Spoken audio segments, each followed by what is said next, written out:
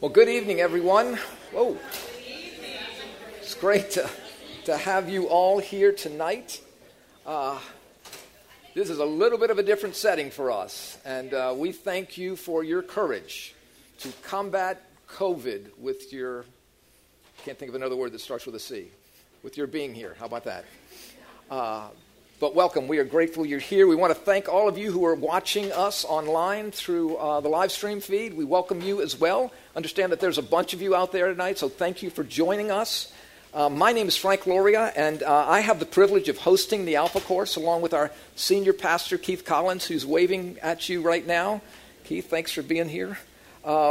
This marks the 37th time we've done Alpha here at Lakeview Christian Center. If not for Hurricane Katrina in 2005, or Hurricane COVID in 2020, and maybe 2021, and who knows how long, this would be our 39th Alpha. And to those of you who are not here in person with us, we are sorry because you missed a great dinner, wouldn't you say? So, sorry for you guys, but the 50 or so people who are here tonight, we appreciate you being here. Typically, this room would be filled with round tables, and there would be anywhere between, if you've been to Alpha before, there'd be over 200 to 230 people present. So let me tell you, I'll tell you a little bit about myself, and then I'll give you a little bit of a history of the Alpha Course and why I believe it's going to be worth your while to be here for the next 3 Tuesdays. So a little bit about me. Professionally, I own a small recruiting company, a professional recruiting company just a couple of blocks from here. I've been in the recruiting business for over 41 years, and my wife and I we've attended this church for just over 40 years, and we've done that along with our family, where I have also the privilege of serving as one of the elders here. Well, the most important thing I should do tonight is to first introduce my wife to you. I know you folks on camera will not get to see her, but Annette, if you just stand for a minute or just wave at everyone, thank you. She is my better three-quarters on an off day, and has been my bride for 42 years, 1 month, 10 days, 38 minutes. We have 3 grown kids who are married to 3 other grown kids who have given us 11 grandkids who think they're grown kids. You know how that goes. And both Annette and I grew up in New Orleans. Annette went to Dominican high school because in New Orleans, that's what we care about, where you went to high school. And, of course, Dominican's feeling pretty good right now, so whether you like it or not, Amy Coney Barrett is a Supreme Court nominee who graduated from New Orleans' own Dominican high school. I went to an all-boy military school called New Orleans Academy, where I graduated top 18 in my class of 21. And I chose not to pursue a college degree, so I attended Louisiana State University. But that's really where I first met Annette swinging from a chandelier, actually, at our first fraternity party, and that's really where she caught my eye with her heel. And then my shoulder with her knee, and down we went, and as I like to say, she's been all over me ever since then. May not be true, but it's fun to tell it that way. So the Alpha Course actually had its beginnings in London, England, back in 1977, at this little Anglican church. Well, then in 1985, a gentleman by the name of Nicky Gumbel, who was the rector at Holy Trinity Brompton Church in London, took over this fledgling in-house church Bible class called Alpha. And today, this Alpha Course has gone all over the world. It's in over 100 countries and 100 different languages, and is taught in virtually every Christian denomination. And over 25 million people have attended the Alpha Course over those years. Here at Lakeview, like I said, we've been doing it since 2001. We typically do Alpha twice a year, and we've had over 8,000 folks come. And it's been a lot of fun, and we love doing Alpha. It takes about 100 people typically to put on Alpha every night. But Alpha is an invitation to think. It's an invitation to reason. It's an invitation to talk and to listen in a totally non-threatening atmosphere. Now, okay, in today's world, to say non-threatening seems impossible, but I promise you, there will be no protesting or anything like that. This will be a non-threatening atmosphere for us to be in, just to talk about what the Bible has to say about God, and what the Bible has to say about you, and what the Bible has to say about me. And so that's what we'll do tonight. When I'm done here, what we're going to do is we're going to just spend some time around the tables asking some questions, and you'll be free to do that at home as well. And when I'm done, I'm actually going to put some questions up on the screen that maybe you can have some conversation among yourselves as well. But this is our hope. In the midst of our 100-mile-an-hour lives, that we'll just take Tuesday evenings, maybe more, just to push the pause button and think about questions of life we need answers to, important questions.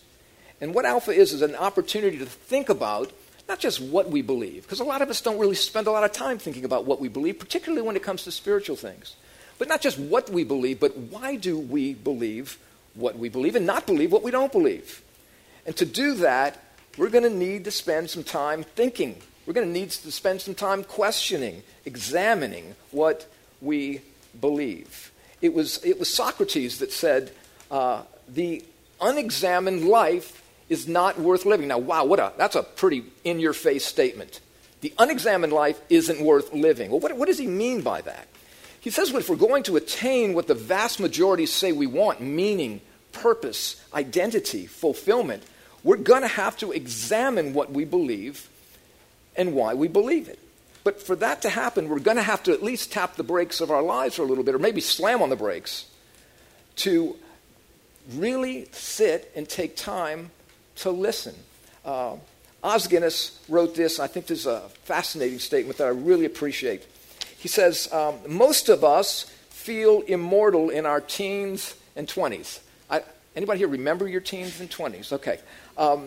Then we move through life so fast in our 30s and 40s that we lose sight of the journey. And how true is that, right? You're getting your career on track, your kids are growing up, you're buying stuff, you got debt. I mean, you got blinders on because life is so hectic. We only think about our careers and other, as I said. Even in our 50s, we barely hear the roar of the rapids several bends down the river. Have you awakened to the journey of life? That's a good question. Have you awakened to the journey of life, or are you among those quickly drifting down the years? Or are you among those so caught up on the project of themselves, ouch, that they or we choose not to hear the flow of time? I was 34 years old just yesterday. And then Saturday I turned 64. I just don't know how that happened. But it goes so quickly. But you don't know how quickly it goes until it's gone. He says, are you living an unexamined life, or are you living in the hand-me-down? Again, be challenged by this. Be offended by this maybe. Are you living in the hand-me-down ideas of others? Are you open to the full interrogation of life? Or are you close to the search because you believe what you've always believed without question? Now, wouldn't you think that those who've climbed the ladder of success, those who've made it to the top of their trade, wouldn't have those questions? But apparently they do. And tonight we're going to look at some of those folks that have some of those same questions that we do. Shia LaBeouf, you guys remember him. He says, sometimes I feel like I'm living a meaningless life and I get frightened. I know I'm one of the luckiest dudes in America right now. I have a great house. My parents don't have to work. We can't say that. I got money. I'm famous. But it could all change, man. It could go away. You never know. I don't know how to handle fame well. Most actors on most days don't think they're worthy. I don't disagree with that. I have no idea where this insecurity comes from. But it's a God-sized hole. If I knew, I'd fill it, and I'd be on my way. And then there's this guy, Tom Brady, a few years ago, interviewed by 60 Minutes. This is what he said. He says, why do I have 3 Super Bowl rings? Well, now he's got 6 Super Bowl rings. He's looking for another one that he is not going to get, is he? No. We haven't anything to say about it. And still there's something. He says, why do I have 3 Super Bowl rings, 6, and still think there's something greater out there for me? I mean, maybe a lot of people would say, hey man, this is what is. I reached my goal, my dream, my life. Me, I think, God, it's got to be more than this. I mean, this can't be what it's all cracked up to be. And then Steve Croft, who interviewed him, asked the question, said, well, what's the answer? And Brady responded, I wish I knew. I wish I knew. I love deflating footballs. No, he didn't say that. And that's Keith Collins' joke, so I want to give Keith credit for that. It's a great joke. I love being quarterback for this team. Well, I loved being quarterback for this team. But at the same time, I think, look at this. This is Tom Brady. Okay, we're talking about Tom Brady. He says, I think there are a lot of other parts about me that I'm trying to find. I mean, how many more parts can this guy have? You know, he's got the wife, he's got the kids, he's got the celebrity status, he's got the money, he's got anything he wants. But regardless of that, something inside this have-it-all man says, nope, you haven't arrived. Ted Turner. So you got Ted, media mogul, married to Anne Margaret for a little while, I don't know how long, started CNN. And this is during an interview with Barbara Walters. She asked Ted Turner, what do you mean by success? What to you is successful? And this is what Turner replied. He says, I think it's kind of an empty bag, to tell the truth. You have to get there to really know that. Money doesn't buy happiness, and neither does honors or position and awards or trophies. I mean, I would not mind holding his empty bag for about a year or so. And then here's Ted just a couple of years ago. We're all getting up there. One of the craziest men in the world, Jim Carrey, said this. I love this. He said, I think everybody should get rich and famous and do everything they ever dreamed of so they can see it's not the answer. So what is the answer? Well, a lot of folks, in terms of their philosophy of life and what they believe, we maybe never get there. Ralph Barton was 39 years old. He was a world-famous cartoonist and illustrator. He drew some of the most famous people in the world during the 1930s, 1920s. But he took his life when he was 39 years old. He'd been married 4 times. And this is what he said. He says, I've had few difficulties, many friends, great successes. I've gone from wife to wife, to wife to wife, and from house to house, and I guess house to house, visited great countries of the world, but I am fed up with inventing devices to fill up a 24-hour day. See, Ralph Barton's worldview, philosophy of life is, I'll do this until I can't do this anymore, until it doesn't make sense to me anymore, until I'm not fulfilled anymore. And he took a gun, and he put a bullet in it, and he put the gun to his head, and he pulled the trigger.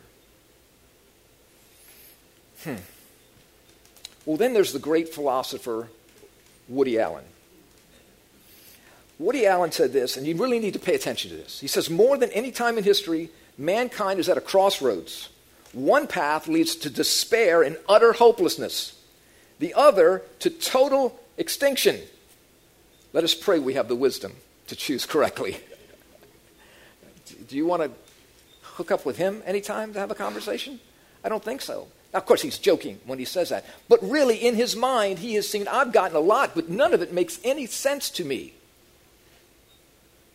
And then let's go to the academic side. The professor from the University of California at Los Angeles, UCLA, he's deceased now, Dr. David Kalish.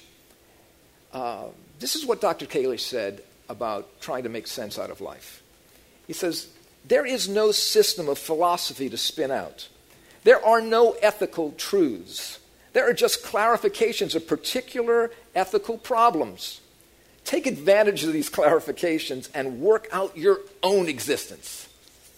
You are mistaken to think that anyone ever had the answers. There are no answers. Be brave and face up to it. I mean, I just want to find Ralph Barton's gun after this guy. But that was his philosophy. That's what he believed. But with all due respect to Dr. Kalish, he contradicts himself when he says that there are no answers. To say that there are no answers is in fact an answer to the question, are there any answers? The professor also said that life has no purpose. but he made it his purpose in life to tell us that life has no purpose. And so we need to see, is there more to life than that? What makes Dr. Kalish the authority? The question is, who is your authority? Why do you or I believe what you or I believe? You know, the Bible that I had never read, by the way, but I have read over the last few years, does claim to have answers to essential questions. Now, what I'm not going to do tonight is ask you to believe anything I'm saying. I'm not going to ask you to believe what scriptures that I'm going to put up here that are attributed to Jesus. All I'm asking you to do is come and listen and find out what the Bible has to say. And when we find out what it has to say, at least we know what's in it, whether we agree with it or not. You know, typically at about this time during Alpha, I will ask a question to the 200 to 230 people that are gathered here. My question is this: how many of you grew up reading or studying or being fairly comfortable with the Bible? You knew about the Bible. And when I ask that question with 230 people up here, I typically get no more. I don't think I've ever gotten, with 230 people in here, never gotten more than 11 hands go up of people that grew up reading the Bible, even studying it, or were familiar with it. Now, that's a fascinating thought, to see that so few of us have actually an understanding what's the Bible. And that's why I get so excited about Alpha. Because if you're anything like me, that's how you grew up. You didn't have an understanding of what was in the Bible. I didn't even know the children's stories about Noah. I didn't know any of that stuff. But to answer worldview questions that are transcendent beyond time, questions that, like basic philosophy questions: origin, where did I come from? Destiny, where am I going? Most importantly, purpose, why am I here? Now, I don't think I have to ask you to raise your hand. Say, how many of you would like to know why you're here? Not here at Alpha tonight. I'm sure you're asking, like, why am I here? But why am I on this planet? I think that's a good question. Well, the Bible claims that God made us to have meaning and purpose and to know that meaning and purpose. And as I said again, I'm not asking you to believe that, but just let's look at it together and see what it says. But if the Bible is true, that's a big if. But if it is true, Jesus stated that he came that you and I would have life that would have meaning and purpose. It would be as valid during the thrill of victory or the agonies of defeat, to take you back to ABC's Wide World of Sports. Okay. A meaning and purpose that would be settled in the midst of a life that is unsettled. But to believe that, it requires faith. It requires faith. So let me ask you, are you a person of faith? You have faith? Got faith? Not so much? Well, we exercise faith every day. There's not a day that goes by that you and I don't exercise faith. Watch the weather. Do you watch the weather? You watch the weather, don't you? Are we watching the weather now again? We're watching the weather now again. And I'm beginning to wonder if meteorology is actually a science or what it is. Because you get there, and I mean, they cost you thousands of dollars because you cancel this party because it's going to rain, and it doesn't. Or you don't cancel the party because it's not going to rain, and it does. And I mean, these guys just don't. So when you watch a weather report, you watch a weather report in faith. Now, I'm convinced, and this is what I would purport. If you get it so wrong so many times, if you miss where the rain cell is, you get to go to the jail cell. Okay? You don't just get fired. You get hauled off by a cop, and you just gotta find some other occupation where you can get it right occasionally. I hope they're totally wrong about this, don't you? I hope this just blows up and doesn't go anywhere. But we watch the weather in faith. Did you drive here tonight? Of course you drove here tonight. I don't think anybody flew here tonight. But you drove here. Did you know you were going to get here? No, you drove here in faith. And I looked at some of the cars in the parking lot. Some of you drove here with a lot of faith when I look at your cars. But you don't know your car's going to start necessarily. You don't know when you pull out into traffic and that there's a stop sign that person's going to stop, and a red light that person's going to stop. You don't know whether that person's texting next to you is paying any attention to their driving. Do you know that? No, we don't. We drive here in faith. Now, is it blind faith? No, it's not blind faith, but it's faith. It's faith, nonetheless. By the way, did you enjoy dinner tonight? I really hope you enjoyed dinner tonight. I had nothing to do with it, but I hope you enjoyed it. But did you meet the chef? Did you have any idea of the person who prepared the food for you? Do you know what kind of day he had? No, he had a very bad day. And he, you know, he's just sick of Alpha. Can I just tell you that? And sometimes he told us, one day I'm gonna do a little something to the food. And the people won't know it for a few hours. But let's just say this was the day that happened. And then tonight, about maybe 2, 3 in the morning, you start, the grumbling happens, and then, the problems start happening, and then you call the doctor, and you go see the doctor in faith. Is this the doctor that you're going to go see? He just left us. Did you know that? He just passed. He may have been magnificent, but he would not be magnificent as a doctor. Don't we all know that? But we go to a doctor in faith. We don't know for sure that the doctor's going to give us the right diagnosis, which will give us the right prescription for the right medication. We don't know. Is it blind faith? No, it's not blind faith. It's faith. You and I exercise faith every day. Faith is not necessarily a religious thing. Faith is an exercise that we put into practice every day.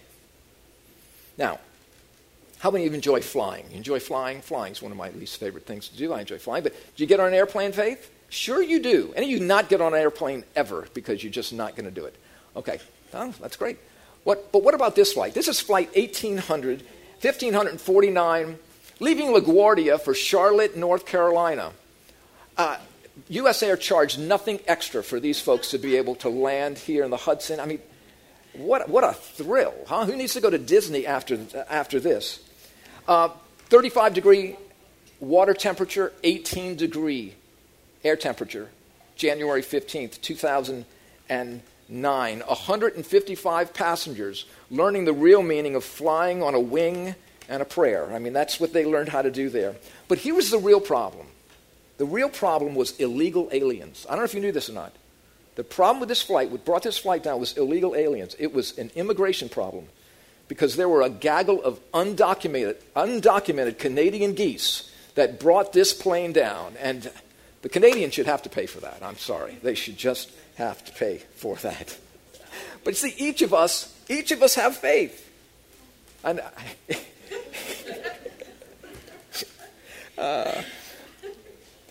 would you agree that the more evidence we have, the more rational the faith position? Have any of you ever sat on a jury? Okay, I've sat on a jury. I've had the opportunity to sit on a jury. And the judge charges us, as a jury, I got to be the jury foreman. The judge charges us to come to a decision. He does not say, or she does not say, beyond a shadow of a doubt. They say beyond a rational doubt. You have your information, and from the information you have, come to a rational faith conclusion. See, and that's what life is. All of life is faith. Now, when we get later on in the evening, I'll typically follow that question. First question I'll ask you guys is typically, how many of you grew up reading or studying the Bible? Second question I'll ask is something like this. How many believe, okay, 200 people in the room now. We've just had between 4 and 11 hands go up when I asked how many of you grew up reading the Bible. Now I'm asking this question. How many of you believe, now you don't have to raise your hand, but please think about this. How many of you believe that there's something on the other side of your last heartbeat? It's going to last forever, and you believe it's going to be good. You know how many hands go up? 200, 230 people? Virtually, not every, but virtually every hand in the room goes up. Now, I'm not upset by that at all, but my question is this. What is the evidence to support your position that there's something on the other side of your last heartbeat? Why do you believe it? Or why, if your hand doesn't go up, why don't you believe it? But I would hasten to say that if I were to ask you to raise your hand tonight, virtually every hand would go up in the room that you believe that there's something on the other side of your last heartbeat, and you hope it's going to last forever. Now, typically in this evening, I'll get my 2 grandsons to help me with this, but for the size of the room here and the size of the camera, that is the ability to take in this screen, I just want to show you this. We're just going to call this cute little pink ruler, physical life, okay? Physical life, from here to here. Now, this will be the starting point of life, and this will be the ending point of life. Now, here's the thing. None of us have an expiration date stamped on us, do we? Our milk has an expiration date stamped on it. Our yogurt does. Our credit card does. But we don't know when we're going to go, do we? And so here we are in physical life, and none of us knows exactly where along this linear continuation we're going to be. We could be here. This could be your last night.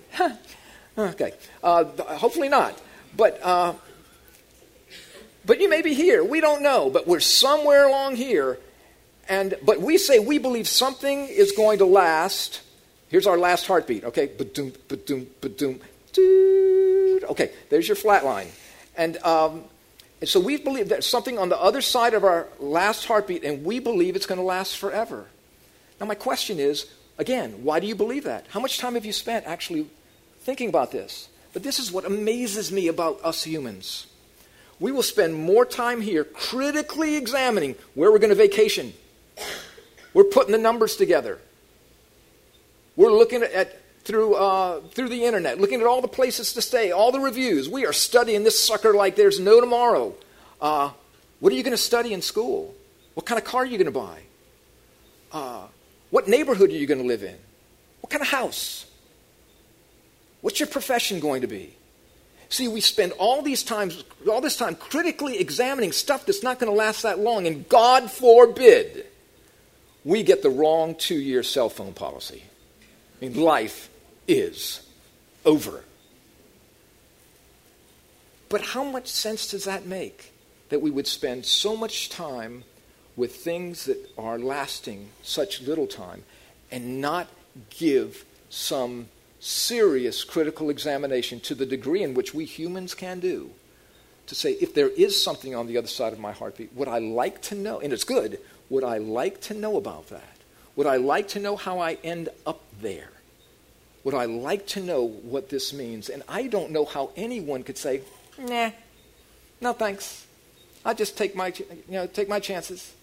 See, the question is, in life, if there's something over here that's going to last forever, and I knew that was going to fall, wouldn't it make sense? I mean, really, this is just common sense. Wouldn't it just make sense for you to examine that more so than we examine getting the best cell phone policy?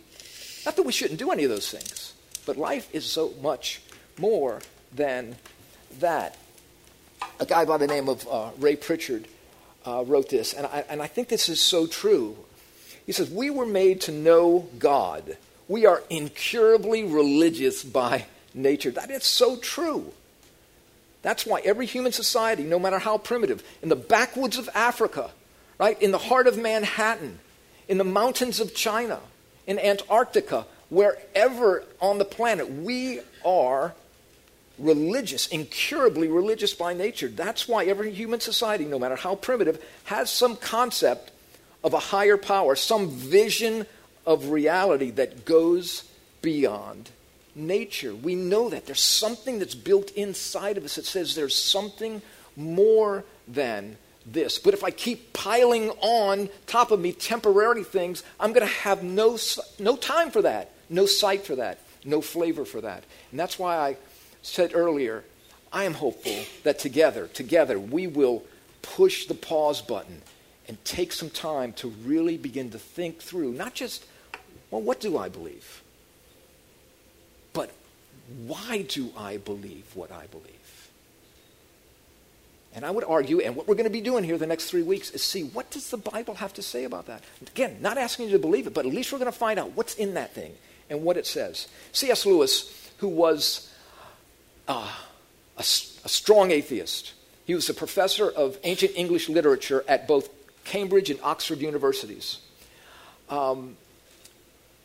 He became a follower of Jesus Christ. And he called himself the most reluctant convert in all of England as he continued to look at the support for the Christian faith. And it continued to open up his life. He saw how desperate his need for God was, because nothing about his life and all of his accomplishments, academically, relationally, socially, satisfied him. And this is what Lewis said. I hope you'll give this a listen.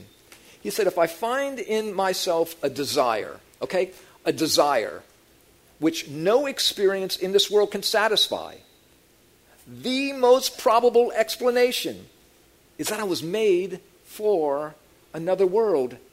If you're Tom Brady, Shia LaBeouf, Ted Turner, let's say you're just all those things piled up,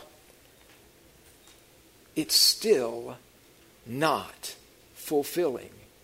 And Lewis, who was doing his best to make it without God, said there's a desire in me that no amount of success in this world has been able to itch. It's not been able to itch that scratch. Interesting statement now made by a Christ follower. The most probable answer. This is something for you and me to think about. Is it the most probable answer? Is that I was made for another world. That's something worth thinking about. If that other world is going to last forever. Then Augustine. Okay, now we know Augustine as Saint Augustine, right? We didn't know him as Hugh Hefner Augustine. We didn't know this guy as a playboy philanderer. This guy was so famous, he even got grass named after him. Is this guy famous or not? Is it named for him? I guess it is. But look at what Augustine said. Augustine was right there with C.S. Lewis, right there with so many others. This is what Augustine said when he tried everything, every pleasure he could have, and this is what he says. He says in his prayer to God, you have made us for yourself, and our hearts are restless until they find their rest in you. Our hearts are restless until they find their rest in you. It seems like we humans have trouble finding our way. We have trouble getting away from the vertigo world in which we have placed ourselves, where our heads are just spinning from one activity and meeting and game to another. But that's the defense, the Bible's defense, for the incarnation of the Son of God. This is what Christmas is about. It's actually about more than what we've made it into. Christmas is so that the Son of God comes to bring to us the meaning, the purpose, the identity, the peace in a turbulent world, in the midst of a turbulent world. This is what Jesus had to say about himself. He said, I am the way and the truth and the life. Now that's either true or it's false. Did he say it? Did he not say it? Well, the Bible records that he said, I am the way, the truth, and the life. And this is what I love about this. He didn't say that your church attendance is the way. He didn't say that your good works are the way. He didn't say that the amount of money you give in the offering basket is the way to have peace and meaning and purpose in life. He said that I am the way. And we're going to spend a lot of time over the next 3 weeks talking about not church and trying to do good things and how can I know I know Jesus, and that on the other side of my last heartbeat I'm going to know that I'm going to be in a place that's going to be good forever. We're going to be dealing with the person of Jesus Christ, the person of Christianity, because Christianity is Christ. So he said, I am the way. See, Jesus understood the inner conflict of humanity. He understood and understands the human heart. He understands not just corporate human hearts. He understands Boyd's heart. He understands Clint's heart. He understands Amanda Squared's heart. He understands our hearts intimately, personally, according to what the Bible has to say. In John chapter 6, verse 35, this is what the Lord says. He says, I am the bread of life. He who comes to me will never hunger, and he who believes in me shall never thirst. He's calling himself the bread of life. And if one comes to him, he'll never hunger, he'll never thirst. Now, he's not saying he's a soup kitchen. You do understand that. He's not saying that he's just a place where you just belly up to the bar and I will give you great tomato basil soup. Those corn muffins are incredible. But what he's saying here, he will fill the emptiness inside of us. That's his statement. That emptiness, that lack of direction, that internal itch. He says, I will fill your emptiness. He says, and you do that, you will never need be concerned about life and who's in control of you again. And he says, he who believes in me shall never thirst. He quenches that thirst for meaning and purpose and identity and peace and acceptance and forgiveness. And then Jesus said, we have recorded in John 10, he says, I am the door. He doesn't say, I am a door. He says, I am the door. He's saying, I'm the door to God. I'm the door to the meaning and purpose that we've been talking about. If anyone enters through me, he will be saved. He will be rescued from wandering, from emptiness, from a life that just meanders until finally it's over. He says, you will go in and come out and find pasture. What he's saying here is the freedom of life, of just coming in, going out, going here, going there, and finding pasture. That picture of pasture there is a picture of great rest even in the midst of the storms of life, whether they are physical storms coming out of the Gulf or internal storms coming out of a bad health report. He says, he is our pasture. And then he said, I have come that they, when he says, I have come that they may have life abundantly, what he's saying is that I have come to give you, in the midst of this world, life that's meaningful, it's full. It's don't misunderstand here, but it's a Greek word, it's the only one I know, pleroo, which means full, which means full. Like sometimes when you eat, you get full, but it just stays that way, but it feels good. It doesn't feel like it typically feels when you've had too much to eat. And so then Jesus said, not only, he said, I am the way, and he said, I am the truth. Now, some would ask, particularly in this realm of religion, isn't it enough to just be sincere about what you believe? Isn't that just enough to just be sincere? Because Jesus doesn't say, I am a way and a truth. He calls himself the way, and he calls himself the truth. Does it really matter? I mean, the question is, if I'm really sincere, but you can be sincere, I can be sincere and be sincerely wrong, couldn't I? That was me. I certainly believed things about God very sincerely. I held my convictions firmly. And then I opened the Bible. And then I began to study. And I realized, I was sincerely wrong. But does it matter? Okay, here's a question. Does it matter what we believe? Well, of course. Now this sounds kind of an esoteric thought. It's not what you believe, but that you believe. Doesn't that sound great? It's not what you believe, but that you believe. Okay. I don't want to be too critical about that.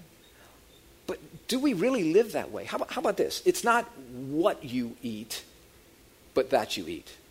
Anybody going to do a dumpster dive tonight? I don't think so. Anybody headed to the pet food aisle of Winn-Dixie when you leave here tonight because you just still a little hungry, want a little crunchy? I don't think so. How about this? It's not what you breathe, but that you breathe. Okay. Now, could it ever be more appropriate to say it's not what you breathe, but that you breathe? You wearing a mask tonight? I think you think it's important what you breathe and what you and I don't breathe. How about this? You're young, you're starting your career. You got a little money, you want to get it going, and you say, it's really not important what we invest in. It's just that we invest. Anybody going to say that? No. Now, I can tell you some things I wish I had invested in, like Zoom. How many Zoom calls have I been on with my business in just the last, more than I could ever imagine? Okay, would have been a nice investment. But it's not what you invest in, but that you invest in. No, we don't live that way either. How about this? It's not what you marry, but that you marry. Okay, now some of you guys may be getting a little long in the tooth, and it's like, I don't care. Just bring somebody here. I got to get married. No, I don't. But we don't live that way, do we? We don't live that way. So we may say that one of the things that bothers us about Christianity is that it's exclusive. We may say that it's exclusive. But hear me when I say this. How can Jesus say, I am the way and the truth and the life? And we don't like those terms of exclusivity. But guess what? Every religion is exclusive. Every one of them. They have different tenets of their faith. Hindus believe in hundreds of gods. I'm not being critical here. I'm just reporting here. Again, I'm reporting. You can decide if you want. But hundreds of gods. Whereas Islam believes in one God. And the way you worship him is through Muhammad and through the Quran. Buddhists don't even believe in God. They just believe in steps in life and reincarnation, as do Hindus, till you reach nothing with the oneness in the universe. Okay, Mormons believe in a multiplicity of gods. So we could go on and on and on of different tenets of faith. Muslims believe you have to keep the 5 pillars of faith, or 6 for jihad. Buddhists, the Eightfold Path of Enlightenment. Jews would say 10 Commandments, or even more so. So there's something called the law of non-contradiction, where it says not everything can be true at the same time if it's saying something different. So the question is, yes, which one of them is true, if any of them are true? But they can't all be true at the same time, because they are constantly beating up against one another. They contradict one another. But what I love about the God of the Bible is he has instructed you and me to not check our brain at the door. Way back in the beginning of the Bible, in one of the first 5 books of the Bible, it's recorded by Moses that God said to love him with all of our heart and with all of our soul and with all of our mind. God expects you and me to use the mind, the brain that he gave us, to think humbly and rationally about things. If you're not going to check your brain at the door about your cell phone policy, don't check your brain at the door about what's happening on the other side of your last heartbeat. Because if the Bible is true, and I will argue in the next coming weeks that there's a lot of evidence to support it, if Jesus is resurrected from the dead, and I will argue that there's a lot of evidence to support it, you don't have to believe it, then possibly we want to give more critical thought to what we believe and why we believe it and the ramifications of that than maybe we ever have. It's interesting. So Jesus also said that I am the life. I am the way, I am the truth, and I am the life. See, the Bible teaches this, that we were made in the image of God, but we marred that image many years ago when in the garden, okay? Back in Genesis 3, we see that our first progenitors, our mom and dad, Adam and Eve, the first 2 humans, declared their independence from God.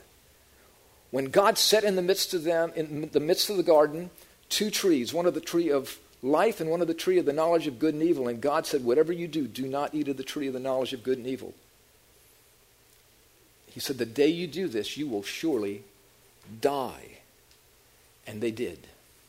Well, they didn't fall over dead, but they died in terms of their connection with God. Their connection with God was separated, and in terms of God, they died. In terms of their relationship with one another, they were dying. And in terms of their relationship with their bodies, they would eventually die. And it left us heirs, H-E-I-R-S, heirs of a nature that wants what it wants when it wants it, and the heck with you. And the only difference between the offense of a 2-year-old and today are the complexities of our self-centeredness and offenses against what the Bible says is a holy God. We want what we want when we want it, and we see the evidence of that everywhere. You see it in your own life. You see it in the lives of others. You see it in the lives of 2-year-olds fighting over the same toy. You see it in the lives of college students when you may see something you want that your roommates, and you just take it because you want what you want. Because we want to be in control. William Ernest Henley wrote a poem back in the 1800s, I believe, and it's called Invictus. And the last stanza of the poem says this: it matters not how straight the gate, in other words, how narrow the gate, how fraught with punishment the scroll, in other words, the law. I am the master of my fate. I am the captain of my soul. And that's really what every one of us says in one form or another. But Jesus, the Bible teaches, comes in the midst of our self-reliance and says, hey, you're headed in the wrong direction. I am the way. You're believing a lie. I am the truth. And when it comes to your relationship with me, you're dead. We're separated. But I am the life. And that's why I came, to give you, to fill you with me. Because here's what Jesus says. You need my life. You need me. You don't just need my teaching. You need me. I am the one that gives you my life. Remember, John 10:10, I looked at this earlier. I have come that you may have life and have it abundantly to the full. And then John, I love this scripture here, John 3:16, scripture maybe many of you are familiar with, but just maybe hear this for the first time. For God so loved the world that he gave his only begotten Son, that whoever believes in him would not perish, would not be separated from God, but would receive life, would receive Christ's life. Now that's a great statement. It's a wonderful statement. But I love to take this statement and say, for God so loved you, and you, and you, and you. God so loved you, Liz. God so loved you, Joanne. God so loved you, Val, that he gave his only Son. Not some big corporate free-for-all. He came for you. And he came for me, if what the Bible says is true. This is the declaration of a God who through the Bible and through history, he's initiated and opened the door for a relationship, giving the world a Savior, Jesus. Now we're going to dive into this a whole lot deeper into the next few weeks. But, Alpha is really about asking questions. It's about asking questions. These are just some of the questions of life. These are questions we should consider. What is the meaning of my life? Can I really know that God cares for me? Will this pain in my heart ever go away? Is Jesus the way, the truth, the life for that?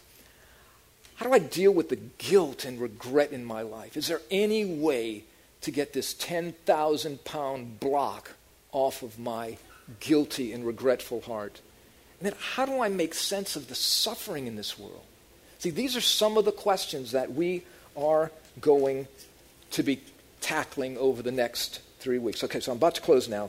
So let's close out by going back to Shia LaBeouf, our friend. He says, I don't handle fame well. Most actors on most days don't think they're worthy. No idea where the insecurity comes from, but it's a God-sized hole. And he'd thrown a lot in it, wouldn't you say? And it's still a God-sized hole. If I knew I'd fill it and I'd be on my way. I guess he needed to be transformed. I'm not quite sure. But, but here, if you just be listening to a guy that's a little bit older than he, a guy by the name of Blaise Pascal, famous mathematician and philosopher, this is what Pascal said in around the year 1660. He says, there is a God-shaped vacuum in the heart of every person, and it can never be filled by any created thing. It can only be filled, never be fulfilled by any created thing. It can only be filled by God, made known through Jesus Christ. That was Pascal's experience. Is that the truth? We're going to unpack that a little bit more. So how about you and me, for the next 3 weeks, we make a date. Food will be wonderful. For those of you who are here, I have no idea what you're serving one another here in your homes, but the friendship and the conversations will be enriching. But let's come together to explore if there really is more to life than this. Now, we're going to take a break in just a quick moment. I'm done. But just one thing real quickly. Now, it could be a little harder to hear. We have less people, but we got a bigger distance apart from one another. And so you may want to assume the alpha position, which is just basically cupping your hands around your ears. Looks weird, but I can actually hear myself better now. So that'll be a way to help here. So we'll take a quick break. But this is something. You can talk if you want to. Please don't feel intimidated where you have to talk. But again, I promise you get more out of it. I just saw this article here. It says, happy people talk more and with more substance. So that if you don't talk, we're just going to assume you're depressed and really shallow. So anyway, I thank you so much for being here tonight. I hope to see you here next week, 6:30 for dinner, 7 o'clock for the talk. We appreciate you being here. Let's just take a quick break. I'm going to put some questions up for you at home if you'd like to continue the conversation or have the conversation with your friends at home. Thank you all for being here.